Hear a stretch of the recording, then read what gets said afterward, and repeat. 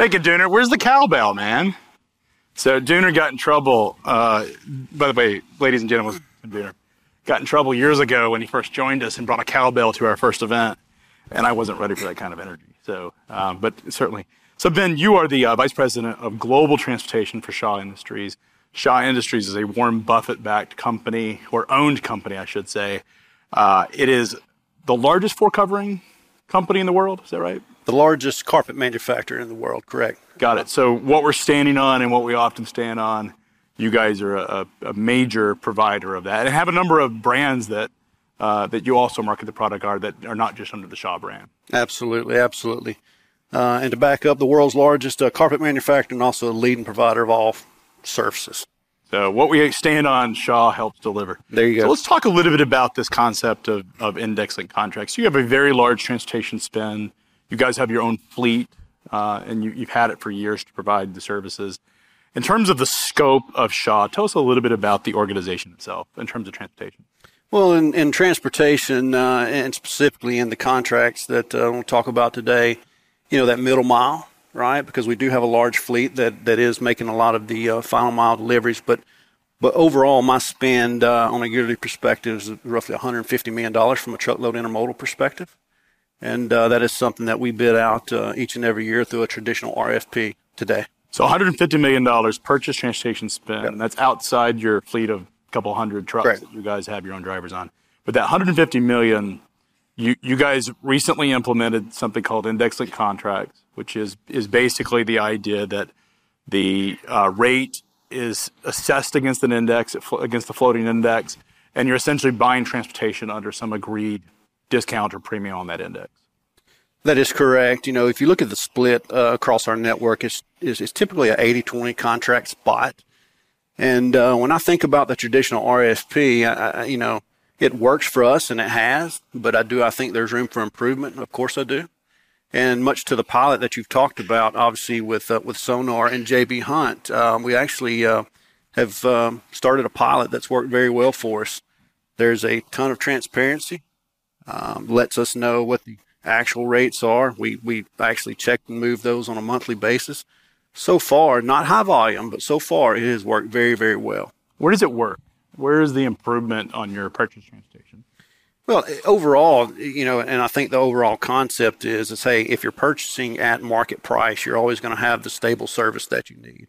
And one of the reasons that I like to pilot it now is because traditionally, and the many years I've been doing this, here's how it works, and it still burns me. And I think there's such a great opportunity within the industry.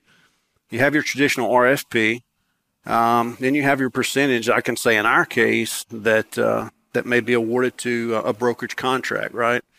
And so we follow the market very close. But I can tell you, if you negotiate, at X and it falls off a cliff within the first quarter, nobody's coming back to say, hey, my margins went from 15 to 25 or 30%, right? And so we battle that a little bit. So I think an advanced index would sort of help, like I said, create that transparency and help it stay stable as it relates to the market. I imagine it makes your job easier because you're not having to call them and say, hey, you've been making 30% on these rates, and now it's time for me to get mine. You don't have to make those calls because the index moves, it floats with the rate. I also imagine when the market does the opposite, when rates go up, that they're not reluctant to call you. They're pretty quick. Pretty quick. Sort of interesting. So our core partners, they're in that space. I mean, they're pretty quick now, and they know what we expect. And so they do come back to us, but still, even if it's a week or 2 weeks, to me, that's too long. In terms of the control and power, ultimately, when you're doing the RFP, I was having dinner last night with Rob Haddock from Coca-Cola. And one of the things that he pointed out, which he was actually, afraid to admit this, but something I hadn't thought about, was the fact that budgets, in his case, and I wonder if this is the same for your case, is they may launch a new a soda line or a new product, or may have a situation where they have this massive surge in a region they didn't anticipate. So sort of out of budget, out of plan. And he says the finance team and the operational team that's benchmarking comes back and says, hey, wait a second, you broke your budget. And he's like, actually, I just responded to the demand and the orders I got, And you're just looking at the baseline budget without consideration of the additional expenses that I had to go, or lanes that were not in the budget. And these unplanned issues really cost them. Does index-linked contracts solve that for you? Is it easier to have the conversation because you're comparing against the market, or is that not a factor in your world? Well, I think in anybody's world, you're always going to have that pop-up volume, that unexpected volume that comes throughout the year that you maybe didn't budget for, or whatever. But the one thing the index does is it lets you know instantaneously, what you're going to be spending to move that volume. And it allows you to go back to the business and, hey, here's the expectation that we need to be prepared for due to this, volume that we, didn't project. Now, in Cleveland, Ohio, I got to say that for locals because they think I'm talking about Cleveland, Tennessee. But when we were up at Cleveland, Ohio, this spring, or June, I guess it was June. It felt like spring up there in Cleveland that time of year. When we were up there, we had L'Oreal that had also implemented index-linked contracts. And they were doing monthly assessments. They were basically looking at their freight spend after the end of the month. How are you guys doing that? Yeah, we started off doing it bi-monthly, but now it's every other month. No, twice a month. But yeah, so now it's moved to monthly, and that seems to be working for us.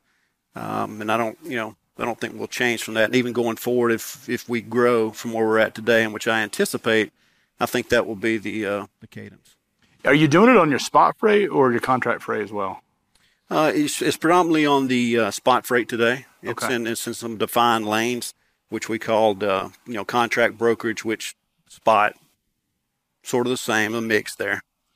Contract brokerage because it goes to a freight broker, or contract brokerage because it's truly spot. It's brokerage. It's contract. So and JB Hunt is the provider in this? Correct. And JB Hunt takes it, and then they have the opportunity to define capacity that fits the demand and in terms of service, because the price is a secondary element, right? Like the price pressure is out of the conversation. I remember Andrew Leto, I don't know if you know Andrew, but at Emerge had this conversation years ago and had said that there are 300,000 people. This was 2017, I believe, 2018. 300,000 people in freight that do nothing but actually price discovery. Like we're talking about freight brokers, all these brokerage floors are out doing nothing but price discovery. That seems like a big waste. And he was, his mission was to sort of disrupt that. But in your case, where you have an index that's actually moving with the market, you're essentially not having to negotiate rate because you don't, at the end of the day, have the market's going to be the market, whatever it assesses, and you're just paying whatever the index says that you should. Well, I mean, in certain situations that works out. The one thing I think is important to mention here when it relates to an index is from a contract perspective or from a rate perspective, right? The shipper always wants to be at market and below, and where does the carrier want to be? They want to be at market and above. and so my expectation it is to be at market or below now, and to be aggressive in lanes that I may have. High volumes, very consistent, not super tough to service. I always want to be at market and below, and that's my team's objective. And is JB Hunt aware that you want to be market below? Yeah, of course they are. Yeah, If they weren't before today, they are now, knowing that's and it's worth mentioning. JB Hunt's been a long partner of Shaw Industries for a long time, so the pilot was just a natural fit to go along with them because. As I said, we've got years of partnership with them from all modes. And then ultimately, JB Hunt's making a bet that they can buy below market, that through their buying power, through their network, through their technology and resources, they're essentially able to pass on some of those savings. Now, one of the things that has I've been in this business, you have as well, for many decades. One of the sort of projects that I worked on was this cost plus arrangement years ago. And the problem was no matter how much I could promise to a shipper, say it was Shaw, we never tried this with you guys, but no one trusted it because I was the one delivering and telling you what my costs were. All of a sudden the incentives were gone for me to shop the bit cheapest capacity. In this situation, the carrier, JB Hunt in this case, has the ultimate incentive to maximize their margin because your costs are fixed, or at least fixed in terms of floating. They're below the market. They have to achieve that, and you have a third party providing you a rate. Correct. Have you had any challenges with it that has not worked out than we expected? Not as of yet, and I think a lot of that's just goes with overall industry right now. It's not kind of hard to move things from point A to point B, but there will come a time, and as you talk about, obviously the JB Hunt or anyone else would certainly want to try to buy, less than market, but that's going to be tougher and tougher when things turn around. Yeah. Craig, I think one of the things in index-based contracts that I would say is, especially for us at Shaw Industries, is we truly take a lot of pride in our carrier partnerships or service provider partnerships, and I think this is a great opportunity for people to come in because what is partnership built on? Transparency and trust. Come in with an index. Come in and let's talk and be open about where the market's at and what it takes to move freight. And someone said it earlier this morning, the whole winners and loser concept. I mean, we all, our expectation is we want to pay our providers a fair rate for great service. And that's what we say. And that's what we communicate all the time. And I think there's an opportunity, through this index link contract to be able to come in and say, hey, what about this? Have you thought about this? This is what I want to present to you in a manner of transparency. How does this work for Shaw Industries? I mean, one of the things that has always, we had this conversation earlier about Convoy, and one of the conversations that we had, our top tracks about was the fact that freight is a commodity, and one of the things about the freight business is that your success in Convoy's case was they couldn't control the most important variable in their business, which is the rate, is the market ultimately sets the rate. You and I don't have control. As much freight as you guys buy, you don't have control of the market rates. JB Hunt, as big as they are, don't have control of the market rates, and no one does in this market. How are you thinking about getting control of that? Or are you saying at the end of the day, I don't need control of the rate, I just need to know that I'm getting a fair price? Yeah, well, I think, the market's going to be what the market is. But I do believe you can position yourself, to be favorable to that market by increasing your partnerships. Sort of how we operate today, and you'll hear me say it often, is Shaw Industries has, as it relates to transportation providers, we have a few partners in a lot of relationships.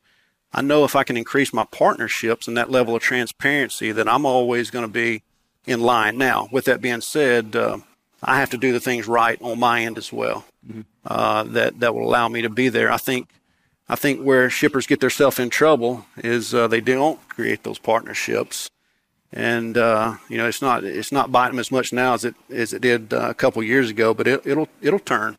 It'll turn here soon. How did you get the rest of your finance team and your accounts payable team and the transportation, the rest of the organization bought into this concept that was relatively new? How did they buy in? Well, going back, it's still early, right? So we're not doing a whole lot of volume, and we're still having those conversations, and there's still conversations to be had before we move it forward in a larger scale. Let's talk about bid season for a second, and the market conditions. It's a pretty challenging market for carriers. How are you guys approaching bid season this year, or into bid season next year? I mean, from a Shaw perspective, obviously the market continues to be soft, and we're going to take advantage of that as much as we can. But with transparency, we're huge on incumbencies. From a bid perspective, we're just about finalized the 2024 bid, and it's certainly favorable to us this year. And so I don't think there's any magic there other than, just making sure that we continue to partner with the right people, the right businesses to make sure that our business is covered regardless of the up or downturns. You said it's more favorable. Are we talking a couple percent generally for your market or better? Yeah, I would say mid-single digit. So 5-6% reductions. And do you think that's? You guys have $150 million, a big spend. Do you feel like that's are you hearing that from other shippers out there is what they're expecting? Correct. So the carriers are going to be facing some, mid-single digit reductions in price. And you got discounts on this last bid season too, didn't you? Correct. So we're seeing an additional leg down. So that's right. Are we at a point where we've reversed the gains of the COVID economy, or are we still higher than where you were in 2019?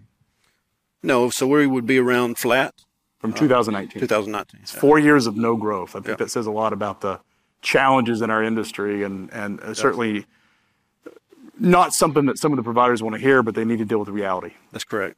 Well, Ben, thank you so much. I really appreciate your time. Shaw Industries is part of the Chattanooga metropolitan area, and we're certainly a big pride of Dalton, Georgia, and we're certainly honored to have you here. Thank you so much.